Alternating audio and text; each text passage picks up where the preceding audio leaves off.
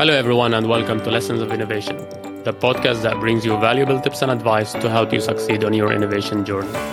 I am Mo, an entrepreneur, a mentor, and the host of this podcast. In today's episode, I am delighted to be joined by Rita McGrath, who, for those who do not know her, she's a world top expert in innovation and growth strategies. She's a longtime professor at Columbia Business School and an award-winning author of several books, including the book we will be discussing today, Seeing Around Corners. Rita is consistently ranked among the top 10 management thinkers in the world and was ranked number 1 for strategy by the prestigious Thinker 50 Awards. Her work is also regularly published in Harvard Business Review.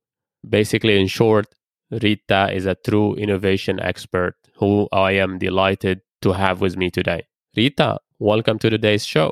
It's a pleasure to be here. Just to kick this off, I'd like to know a little bit more about your background. Can you share a little bit about that? How did you get into the innovation and the strategy world? Well, unintentionally, as so often happens with these things. I did my undergraduate degree in political science and got a master's in public administration. And my first jobs out of school were, on the one hand, I did a little bit of entrepreneurial work. And then on the other hand, I joined the city of New York. And when I was there, my main job was helping oversee the digital transformation, basically. It's what we would call it today. We didn't call it that then, but we would call it digital transformation of a procurement department. And that got me interested in large-scale organizational change. So when I came to do my PhD, I was housed in the entrepreneurship department at the Wharton School. And I had this idea that I was going to do my PhD thesis on the subject of the science of implementation. And my thesis advisor to be, Ian McMillan, said he couldn't think of anything more boring than the science of implementation. And then I explained why I thought it was so interesting. He said, well, really what you're describing is corporate innovation. It's, doing new things as a large established entity. And that really got me started on corporate innovation. We got a big grant from Citibank to do a 3-year study of ventures at the bank. And that really solidified my interest. So that was my unlikely segue into studying corporate entrepreneurship. Well, that's quite interesting. I was under the assumptions that corporate innovation studies, at the very least, wasn't really that widespread, apart from maybe recently. Was this the case, or how did you see that evolving? Well, back in the day when I started doing my PhD, all the cool kids in strategy were studying, industry, right? So order of entry analysis and R&D intensity and those kinds of factors. And there was a small group of us. You're absolutely right. There was not a very big community of people studying corporate entrepreneurship at the time. It was seen as sort of the odd thing you did now and again. And if anybody thought about it at all, they thought about it in terms of R&D. They didn't think about it in terms of an ongoing system of getting into new spaces, which I think is much more how we think about it today. And in the intervening years, what I think has happened is that as competitive advantages have gotten compressed, people now realize they need innovations more frequently than perhaps they did before.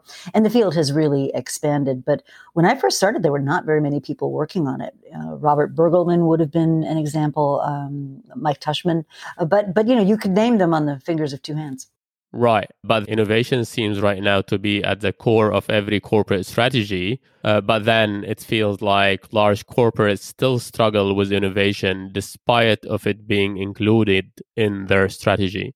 Why do you think that is the case? Well, innovation is odd to manage if you're used to operating an established company because it tends to be relatively small in the beginning.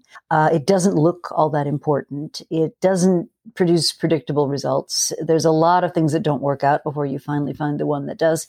And so if you're a manager who's been steeped in, management by exception and you meet your numbers and you hit your goals and there's this huge emphasis on being right, if that's how you've been brought up as a manager, then these innovation things seem too small, too unpredictable, too risky. Why would I want to do that? And I would say also a lot of organizations have still not figured out how to appropriately incentivize and reward people who do innovation work. Right. And we had quite a few conversations previously that exactly hit on that spot. With that maybe in mind, let me bring this conversation to your recent book, Seeing Around Corners. And just to start, I'd like to ask you, why did you decide to write that book, and maybe at a high level to share what was the problem you wanted to address? Well, I think the inspiration for the book clearly goes back to Andy Grove's wonderful book, Only the Paranoid Survive, talking about inflection points in the 90s when Intel was in this harrowing transition from making memories to making microprocessors. And there hadn't really been much done on it since then. And the idea just kept coming up and up in my brain. So the way I write books is, I'll take a lot of notes about a lot of different things. Then eventually one idea will kind of edge in front of the others. And this one did. And the thing that crystallized the concept of a book in my mind was when a friend sent me an article, and it was called "What If You Changed the World and Nobody Noticed?" And in the article, it describes all these incredibly important inflection points in economics and history. But it took years before anybody really realized what they meant. So if you take air travel, right, after the Wright brothers' historic flight, it took years before anybody realized that if you could have predictable flying, that would change the way you used railroads. It would change the way you transported goods. It would change the way, borders were managed, and. But it took a long time. And so it is with most major inflection points. The first observation I'd make is somebody always sees them. Somebody always sees the weak signals and picks up on what they might mean. But in the early stages, it's really hard to separate the signal from the noise. So even though the weak signals are there, we may not know which ones are important and not. The second thing I would observe is that they feel as if they've emerged out of nowhere, and they're having a huge effect on us overnight. But there's always this long trail. And so the metaphor for the book is the Ernest Hemingway line that he used in the book, The Sun Also Rises. And one character says to another, well, how did you go bankrupt? And the response was, well, gradually, and then suddenly. Maybe before we dig deeper, it will be helpful if you can define what inflection points really are. Well, the way I define an inflection point is it's a change, typically in an environment external to your organization, that exerts a 10x shift on something that used to be true. So, a few typical things would be the presence of these digital in platforms like YouTube and Facebook and Twitter and all the others have dramatically shifted the economics of communications. So, 30 years ago, if you wanted to get a video message to 100 million people, it would cost a fortune. You'd have to be, News Corp or MGM Mayor or something, because you had to have, film cameras with burly people lugging them around the world, and you'd have to get them replicated in an analog form. And it's just inconceivable, right? Now with YouTube, the internet and whatnot, two people with a fairly cheap smartphone and equipped with video can actually become worldwide stars. And that's a shift in the environment that is unprecedented. And so it changes the nature of media, advertising, celebrity, and I could go on. But it's that kind of thing which changes the envelope of possibilities. Now, again, this did not happen overnight. When YouTube was first commercialized, or it wasn't even commercialized, it was somebody's hobby when it first started to be, something that was around in the world. And if I'd said to you, oh, YouTube, my God, that's going to destabilize the global media environment, you would have looked at me and said, Rita, cat videos, that's what YouTube is. And a lot of it still is cat videos today. But what we don't appreciate, I think, sometimes is that something like that, which has the effect of democratizing and distributing access to these communication channels, has had a fundamentally transformative effect, both good and bad, on how we communicate, who we believe, what truth is, who gets to tell truth, who are the gatekeepers now. There's a lot of really interesting issues raised by this shift in the economics of the production of video. And you could take multiple sectors and just go through and see how digital in particular has had those kinds of consequences. As you were talking about YouTube's example, I couldn't help it but to think about Clay Christensen's book, The Innovator's Dilemma. So I wanted to ask you, was there any influence from Clay on your work? Of course, Clay and I are old friends, or were, I guess I should say, because he's unfortunately passed away. He and I were working on very similar ideas back in the 90s. And in fact, his original article on disruptive innovation came out the same year as my original article on discovery-driven planning. So they were within months of each other in the Harvard Business Review, which I thought was really funny. And we both really appreciated each other's perspectives. So Clay really liked the way that I broke the innovation process down into pieces rather than try to pretend we have some grand plan.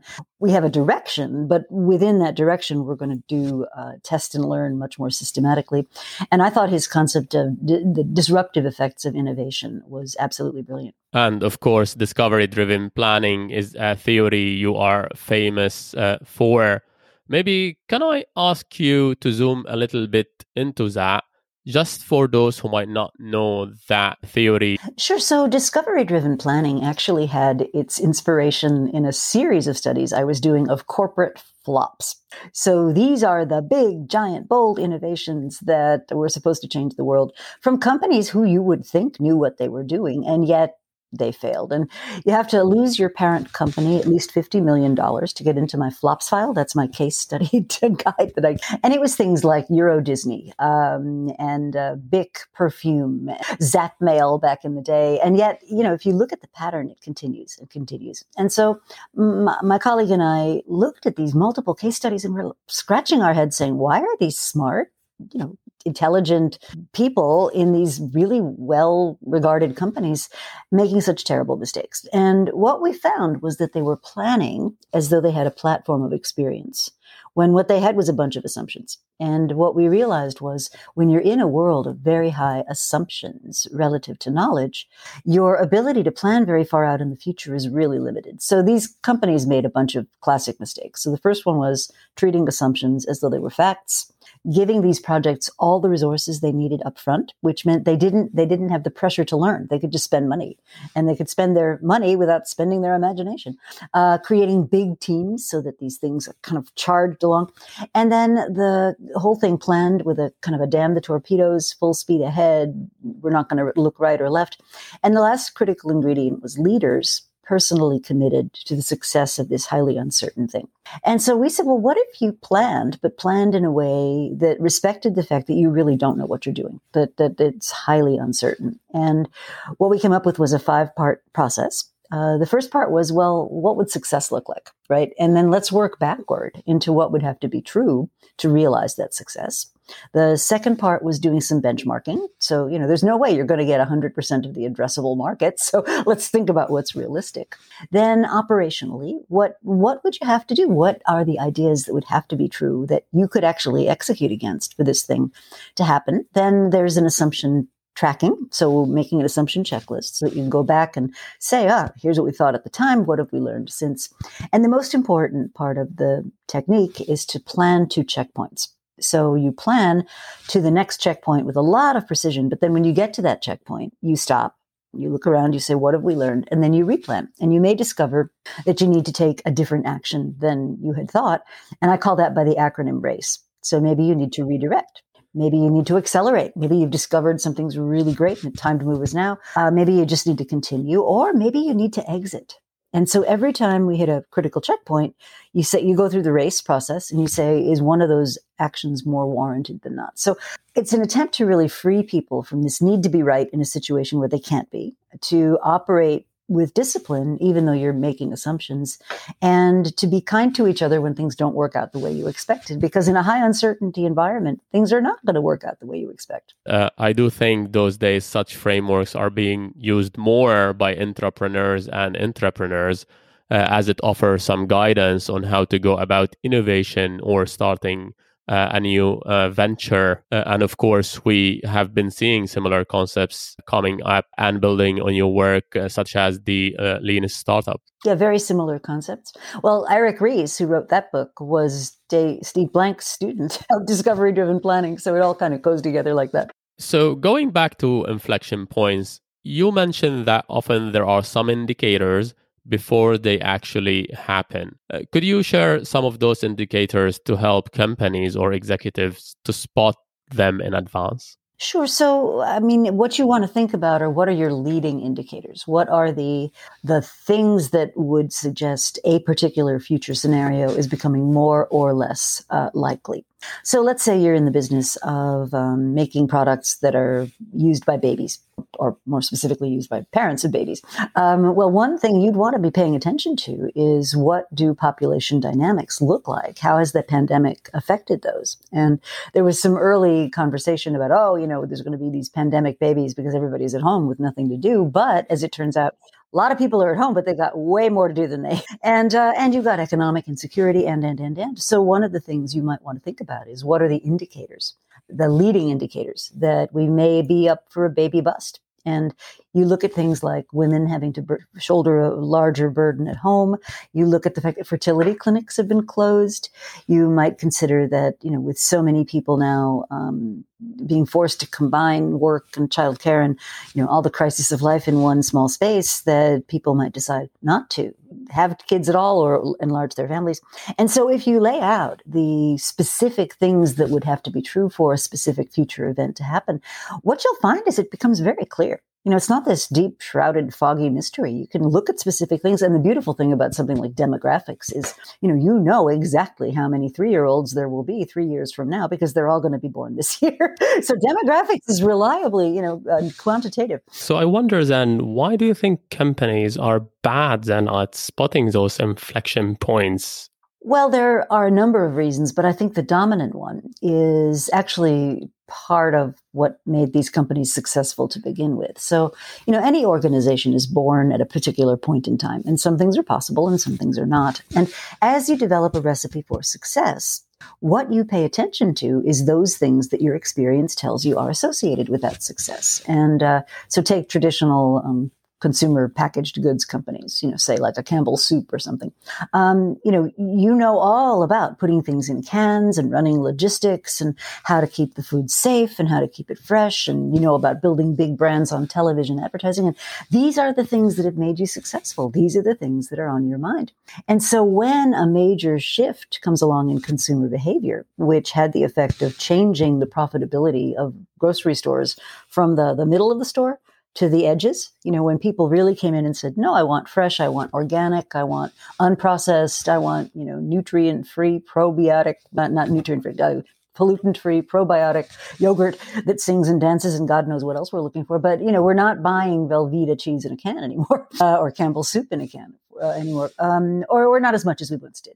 And so I think but if your whole life is all about soup, right, and you try to introduce the most modest innovation. I remember back when I was doing my doctorate program, one of my colleagues was studying what she called thought worlds in companies.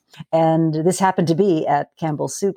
And there was an innovation group in the company that was trying to introduce frozen soup. And, same basic kind of technologies, but a completely different supply chain, a completely different part of the grocery store. And to hear the canned soup guys talk about the frozen soup, it was as though they had talked about Martians that landed from somewhere completely unknown, because it was such a different world to them. And they were experts, at canned soup. They had no knowledge of frozen soup. And so it was like a different world. And I think so too with so many companies that have gotten, they don't just get comfortable with the way things are. That's all they see. They don't even see that there is a big wide world changing around them. I think this is a good segue for me to ask about another question. In your first chapter, you say that snow melts from the edges in reference to the fact that executives are often busy with their day-to-day work, and that makes it hard for them to see what's happening around the periphery of their organization. But what I like is that you share some practices to help those managers to see around those corners. Can I ask you maybe to share a few of those with me? Well, absolutely. I think the first priority is you have to make time for it. If you spend your whole existence wrapped up in email and in meetings and on Zooms, you could have an elephant born in the room next door and you're not even going to see it. So the first thing is you have to get away from those things and go out and take a look. So, be curious. I think the first principle is really figure out how you personally can get direct exposure to the phenomenon. And there's a lot of ways of doing that. I know one CEO who once a month, he would have his computer system randomly select 20 employees in his very large company from all over the world and This is before COVID, obviously, but he would fly them to wherever he happened to be, and he'd sponsor a big, 3-hour breakfast for, Oh, yeah. And the requirement was, everybody got fed, but in the after breakfast conversation, everybody would go around this table of 20 people, and everybody would talk about what they see in their region, where could we do better, where were we really strong, what were best practices they could share. But it gave him the opportunity to really get right into the heart and soul of the organization without a lot of bureaucratic buffering in between. Another example I absolutely love is the German metals firm Klockner, and their CEO was absolutely on the warpath about digital. He wanted to do a digital transformation, but he was concerned that his message would get sort of diluted by the layers of management between him and the frontline staff. And so what he decided to do was he implemented a company-wide instance of Yammer. He called it non-hierarchical communication. And he made it very, very clear that literally anybody in the company, now you have to think this is a over 100-year-old German company. Their hierarchy is sort of in their blood, but anybody in the company could drop him a note and he would respond. And I believe at headquarters, he had the instructions that the lower the sort of person's hierarchical position, the higher the priority it would get in his queue. Yeah. And so he very, very deliberately said, I want to hear from you. I want to hear directly from you. I'll respond. And the thing about Yammer is, or Slack or any of those tools is, you don't have to write War and Peace. Somebody could just write him, hey, I noticed we disappointed a customer today because this happened and I think we could do better. And he would respond and say, that's a great observation. If we had a digital technology, that's something that it could have prevented, that kind of exchange. So people are not afraid to bring forth stories and talk about what's going on for real. well, this is a very good point. But at times what happens in organization is that when managers sit with some of the executive, they might not necessarily speak up, or they'd even share a filtered version of what they actually see around them. And that makes it harder for executive to see the real problem. So why do you think that is the case, and how companies should address that? Well, you absolutely see it. You see it in business. You see it in politics. It's a violation of the rule that you should try to have psychological safety in your workplaces. And this was a concept developed by my good friend Amy Edmondson back in the 90s. And what we've learned since then is if people are afraid to speak up, really bad stuff happens. Things get missed, mistakes get made that don't get corrected, systems with flaws are allowed to continue, and. And I mean, lack of psychological safety has been shown to be a factor in airplane crashes, large accidents at major plants, public safety, just healthcare, huge in healthcare. And so what Amy's tapped into, I think, is an enormously important part of high performance human systems, which is that if we don't have the data, and the data are often uncomfortable data, but if we don't have the data, we can't make it better. We can't fix it. Absolutely. And I will try to bring Amy Edmondson to speak about this concept, as psychological safety is very important for organizations in general, and for innovative teams and high performance teams in specific.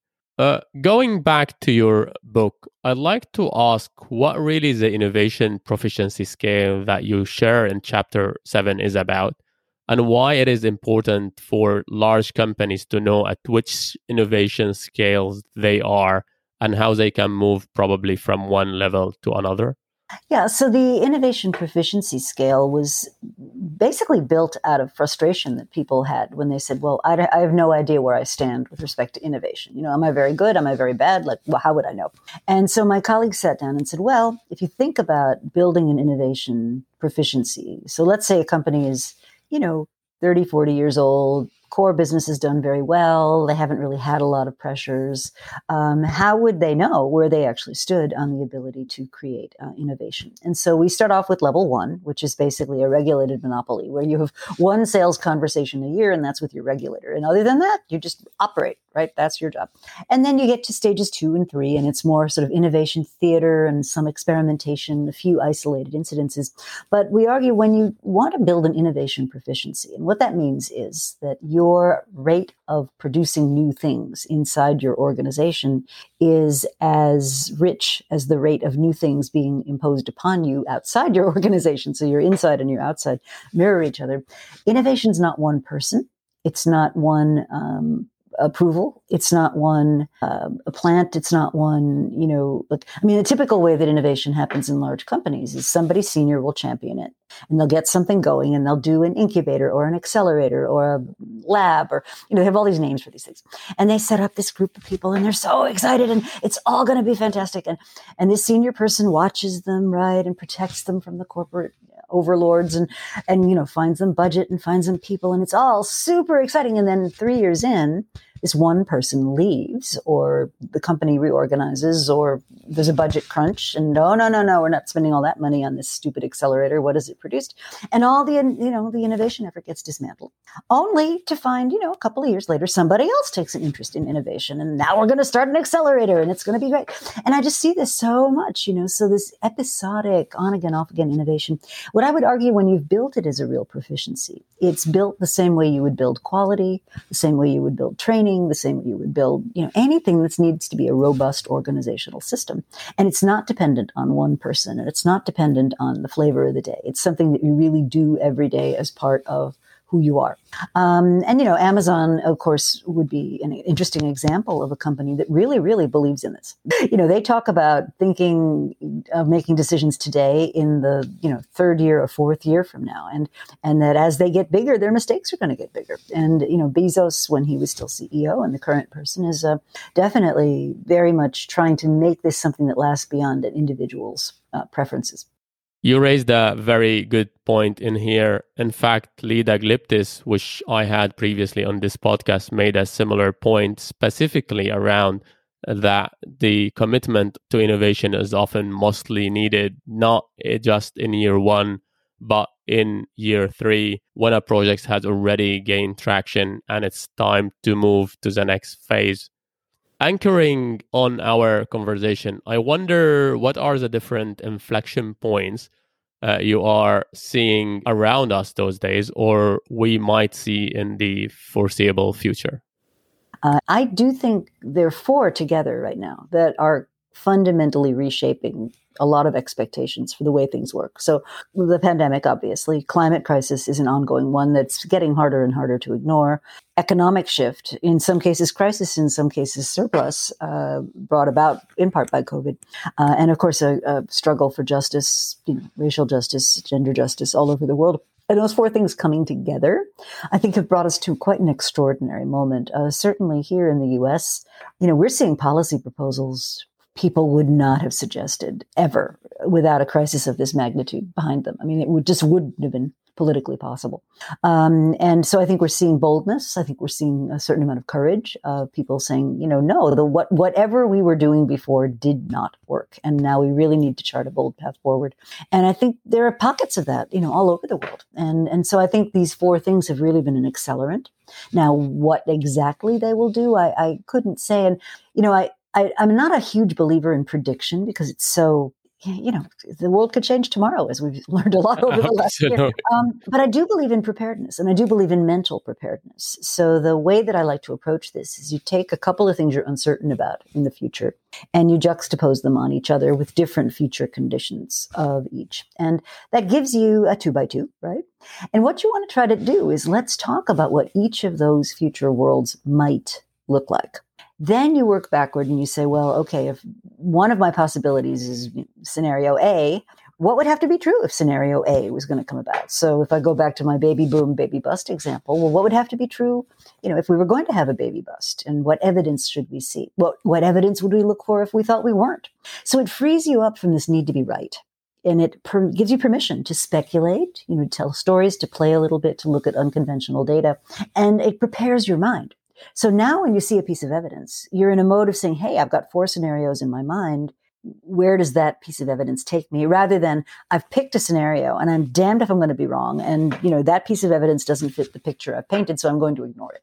Very human, but not very sensible if you're trying to strategically prepare yourself for the future. Preparation is a key. Let me ask you just one more question here. From the many great examples you share in your book, what is your favorite of them all?